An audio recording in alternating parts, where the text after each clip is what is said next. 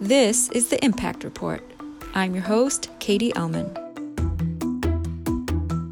The Impact Report brings together students and faculty in Bard College's MBA in Sustainability program with leaders in business, sustainability, finance, social entrepreneurship, and more. These conversations go live the first and third Friday of each month. This week, I'm joined by Bard MBA's Carolyn Pincus, and we're speaking with Luke Truman, Sustainability Lead and Manager of Facilities and Major Systems at the Allagash Brewing Company. Thanks so much for being here, Luke.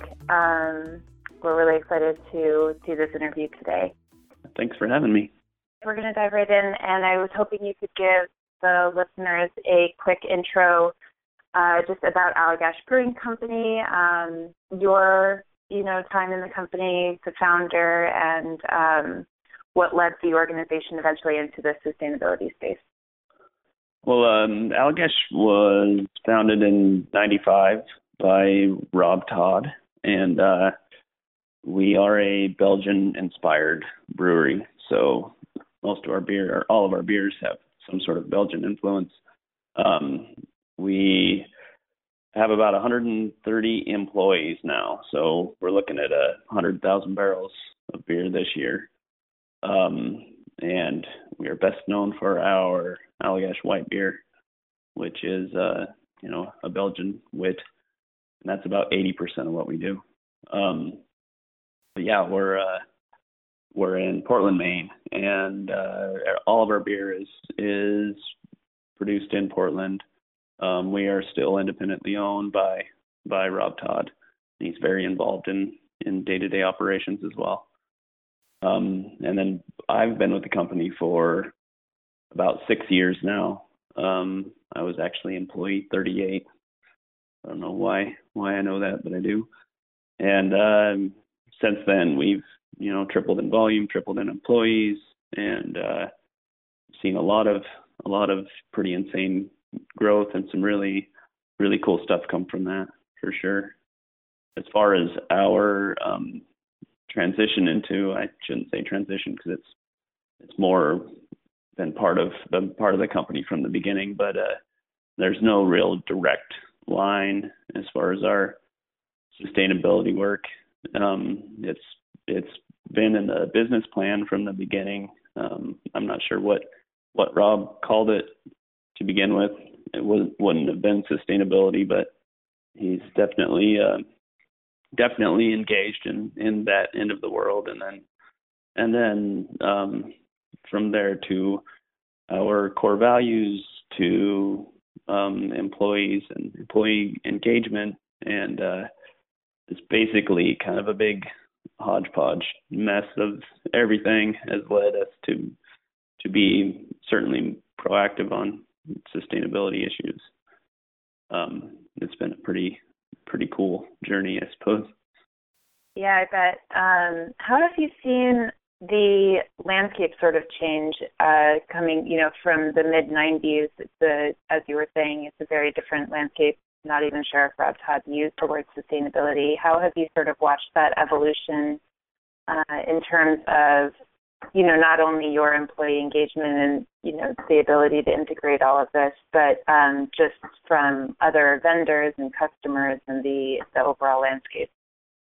I think that has been, it's certainly become more of a focus as a whole. I think with the rise of the craft industry, there are about 5,300 craft breweries now, and so it kind of went from being an industry that was expected to die and go away to getting more and more attention. And as it's gotten more and more attention, and as environmental issues have become so much more prevalent, I suppose, or have gotten so much more focus, the craft industry has fallen in line, I suppose, or brought much more attention to issues, or issues have brought more attention to the craft industry.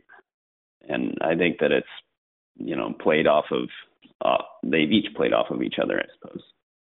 Yeah, that's that is something that I love about the craft beer industry, is that it always seemed to me an industry that is very cognizant of its surroundings, and very thoughtful about, for the most part, there are exceptions, but for the most part, that sort of navigate in a thoughtful way in its environment.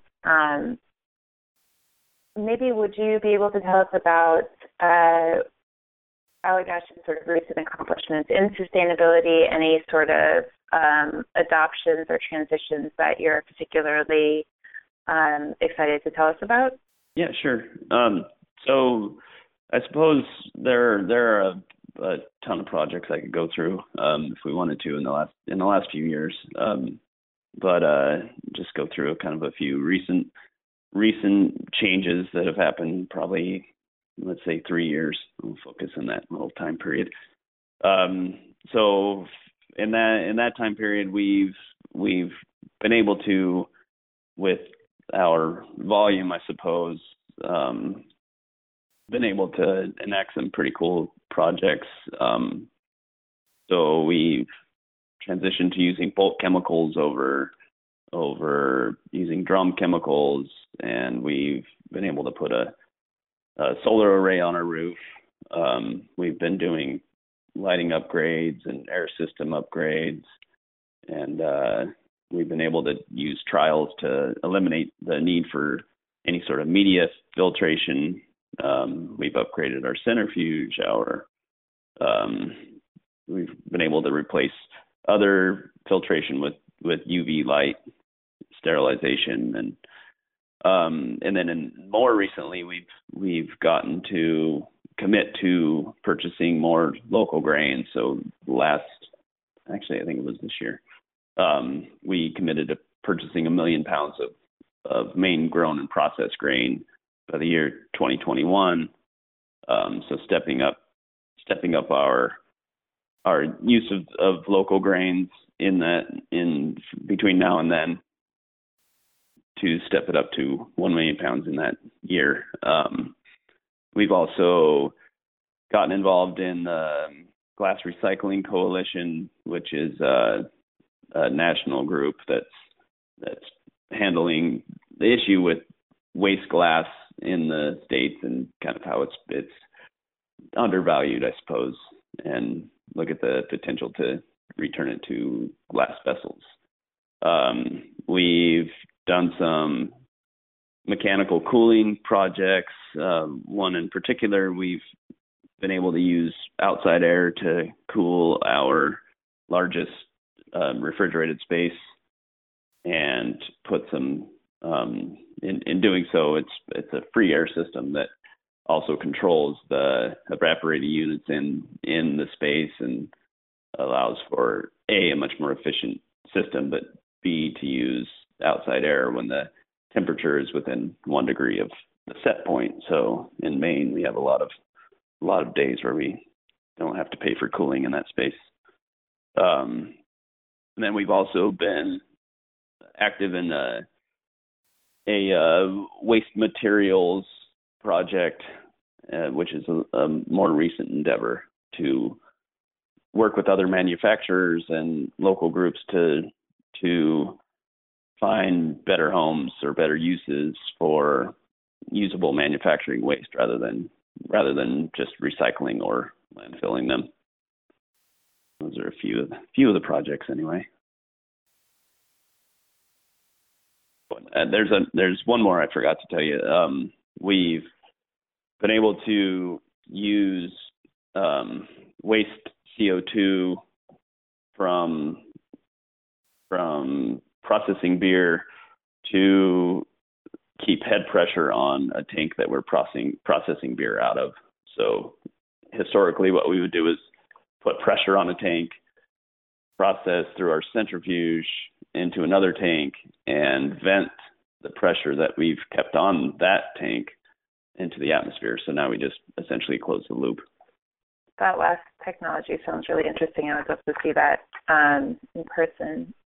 The local grain in Maine, that initiative, that's really cool. I didn't know about that. I was wondering, are there a lot of malt producers or barley farmers in Maine, is that an easy to grow crop in that area of the world? And is it something else that other Maine breweries are doing? Yeah, Maine used to be the breadbasket of New England, and so grain grows here rather well. And also, what it's allowing farmers to do is to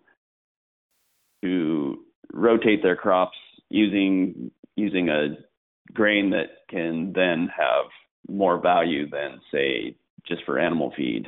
So they're able to, use it for beer and thus get more money out of it, which has been very helpful for several farms.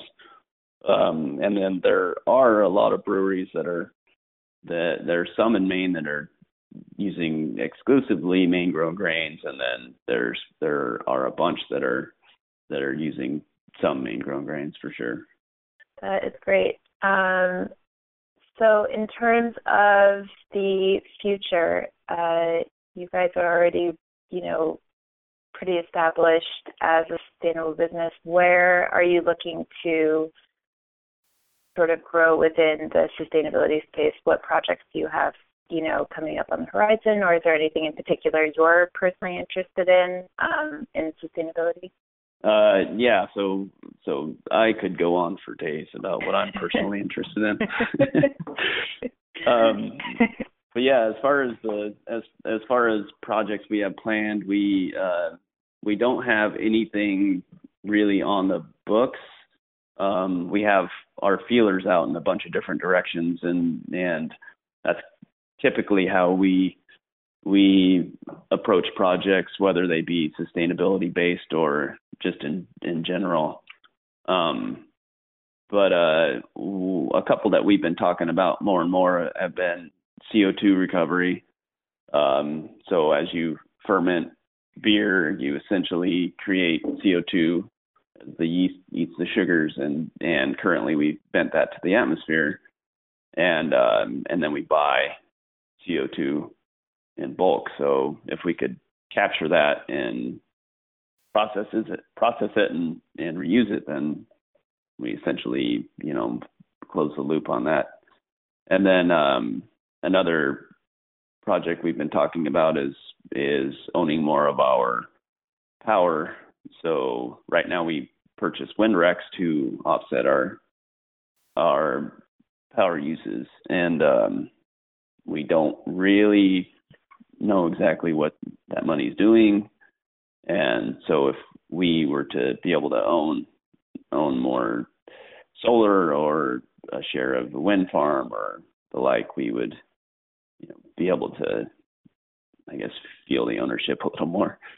And then what I would like to see, a couple things I would like to see is more heating and cooling efficiencies and more use of waste heat. And then on down to as simple of projects as improving our landscape management practices and getting more involved in our supply chain. And one thing that we've started to do recently is get much more involved in our watershed and the protection of the Portland watershed, and or Greater Portland, I should say. And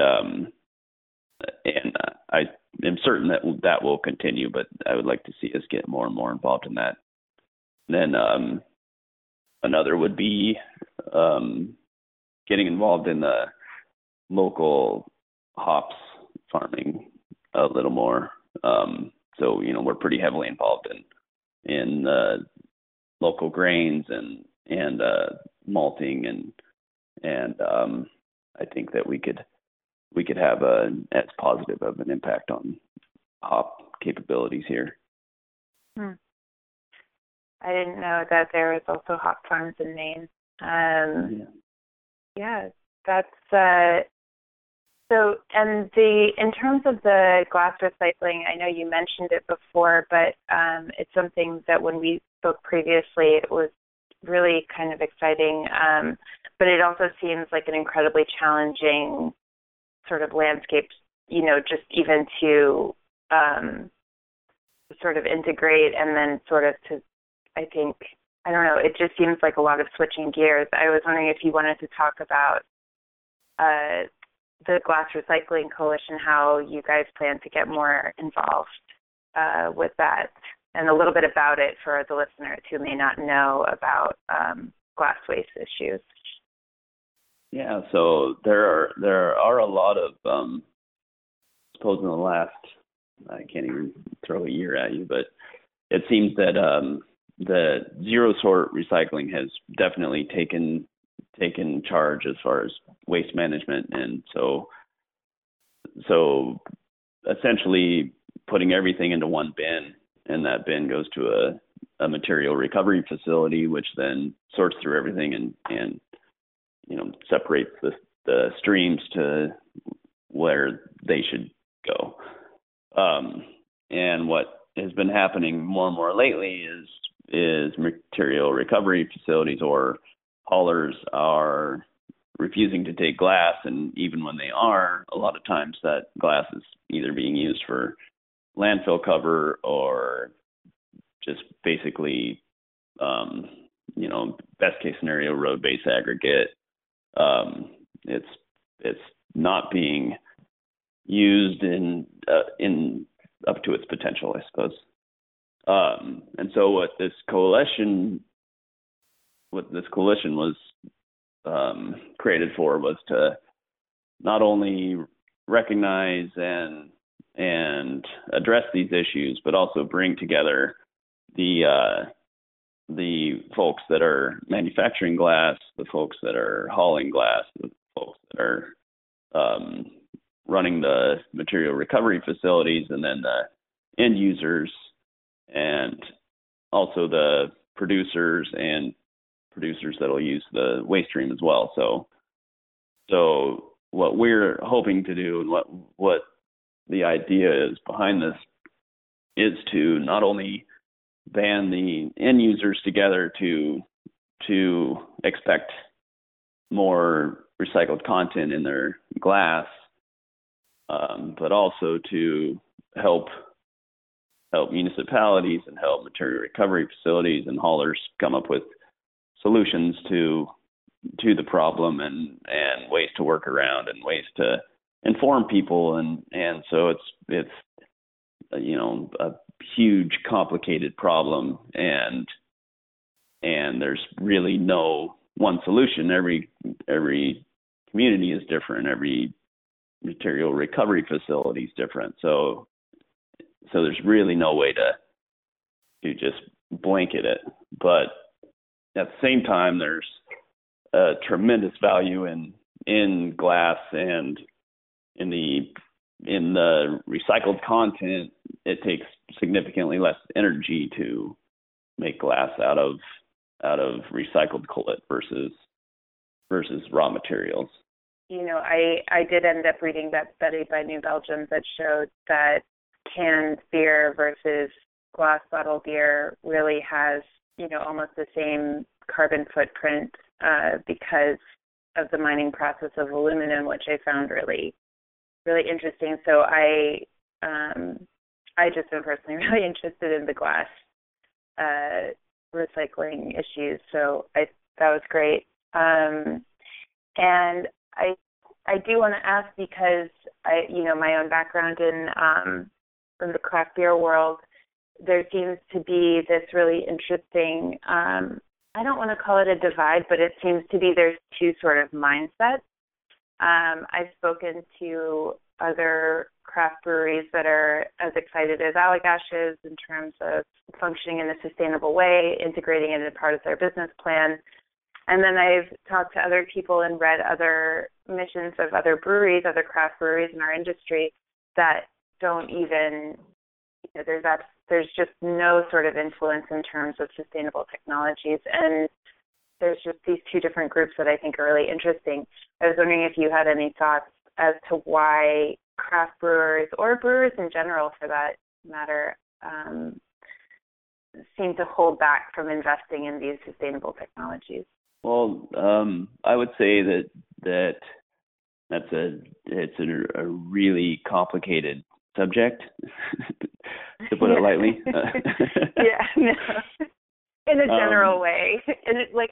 how can listeners sort of understand, challenges when, if, we have listeners who are trying to assist in overcoming these obstacles, what are sort of the common setbacks or roadblocks that you've found in the industry? So it's kind of, I guess, a big part of the issue is that it's kind of an economy of scale for one. So the craft industry in 2016 produced 24 million barrels of beer. The domestic as a whole, so domestic minus craft was like 115 million barrels, meaning that domestic as a whole is producing 2.2 million barrels a week, where craft as a whole is producing 462,000. So there are like 5,300-ish breweries, craft breweries in the U.S., and so meaning the average size is extremely small. So Allagash is considered, well, at least from early 2017, I think we were 44 out of all breweries in the U.S. So, and we're 100,000 barrels. So the domestic minus craft, they're producing 3 times our annual volume in a day. So it's kind of insane to think of it as I suppose, one band, considering that there are like 5,300 moving parts, and as a whole we're having such a minor, or we're producing such a minor volume. But that doesn't allow us to, or that's no excuse, I suppose. I think that the biggest issue is kind of a bandwidth issue, money issue, and then just kind of a scrambling to keep your feet on the ground issue. So your typical brewery, say, producing, let's say 2,000 barrels of beer a year, is focusing so much on just being able to produce that amount of beer, to do it at a high quality, to basically fight for tap handles and fight for customers. And so it's just an extremely competitive market. And they're probably going to invest first in, say, some sort of equipment to improve their quality, or to get a little more volume out of their brewery before they're even thinking about the sustainability end of things. And then on another end, your typical contractors are essentially who's providing guidance for the brewers as far as the new technologies and what's out there. And most of them are just trained to do what they know how to do. They aren't trained to do brewery specific work. And so it's kind of, what's available, or what's on hand for your brewers, and then what they're being told as far as the possibilities, and then they're shown, if they are even asking the questions as far as what could be the most environmentally friendly option, they're shown a price tag that isn't really something they're able to wrap their heads around, I suppose. I think that, your typical brewer is making beer and focused on beer, and that's kind of how their head works. Everything's flowing around as far as, high quality beer. And so the rest of it it's, I suppose, less of a priority, because none of it really matters if you're not able to make the high quality beer and make it consistently, so that your customers keep coming back. Yeah, no, that's a great point. for small businesses in general? Because what you're describing, I think, definitely represents the craft beer, the challenges of the craft beer industry and running a small business, but running a small business in general when you're just trying to, sort of keep afloat, every day, and, day-to-day operations can wear people out. And then, on top of that, to try and implement these solutions can be super challenging. What do you see the role in sort of local and state policy on this? Recently, down here in New York City, I believe I just read about this last week that any new breweries going forward have to have a wastewater treatment sort of program in place in order to operate as a brewery in the city now, which I imagine is, if that goes through and, will be obviously, incredibly helpful, but also, probably somewhat prohibitive for new, fledgling brewers. So, but I can see both sides, and I wanted to know your take on that, if you think it's a progressive influence on the industry. Yeah, I mean, I guess it's certainly something that wastewater in particular, I've been actually fielding a fair amount of calls, and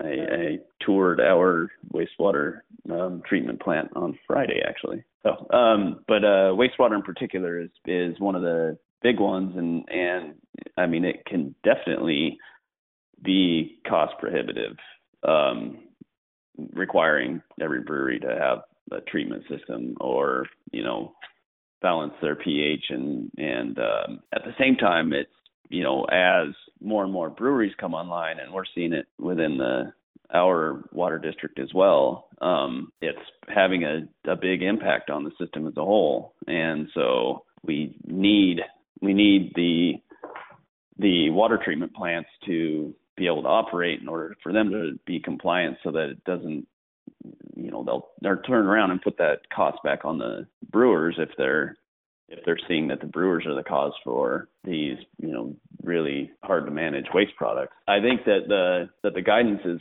important, or that the regulation is important. I think that it's also important for brewers before they start a brewery to take the time and understand the impact of what they're doing, and to talk to other breweries.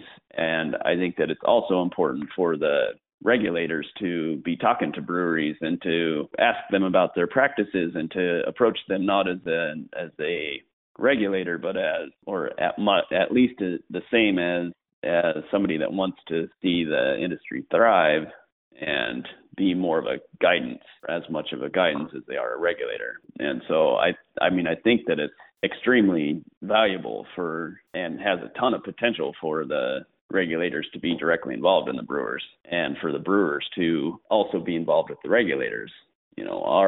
Our policy is, not a formal policy, I suppose, but we are an open book with our regulators, because we want to know our impact. We want to know what we're doing down the line, and we want to help them. We want to help other brewers as well, to make sure that, that they are within compliance, and that they understand what their wastewater is doing to the system as a whole. Aspirationally, where do you, Allagash, serve as a model to other craft brewers, or maybe companies that haven't been around as long, or even just entering this field? Since it seems, at least in New York, my limited experience, and Carolyn, correct me, it just seems in the past 5 years, there's like small brewers popping up everywhere. Mm-hmm. And they don't necessarily have the means, but they are good intentions. So if there is a bit of advice that you could possibly have for someone entering this game, what would it be? How can you ensure that you're not harming the communities that you're operating in with your practices? Yeah, well, I think, that's a really great question, and I think that's what I've been seeing more and more in the last few years. Not only is potentially harming a community through your practices on the brewing front, but also, say, moving into a neighborhood and creating an attraction that eventually drives people out of that neighborhood, and almost like expediting gentrification But I think that the most important thing being a proactive member of that community, because that's essentially what a brewery is. It's like a community center. And so what brewers have, I suppose I would personally call it an obligation to conduct themselves within that community as an engaged member. Thank you so much for joining us this morning, Luke. Yeah, thank you so much for having me. It's a real pleasure. Visit Allagash.com to learn even more about their sustainability and community initiatives and to see a full line of their products. Join us for the next episode of the Impact Report on Friday, April 6th, when we'll be speaking with Casey Gray of The Conscious Builder. The Bard MBA in Sustainability is one of a select few graduate programs globally that fully integrates sustainability into a core business curriculum. Learn more at mba.bard.edu.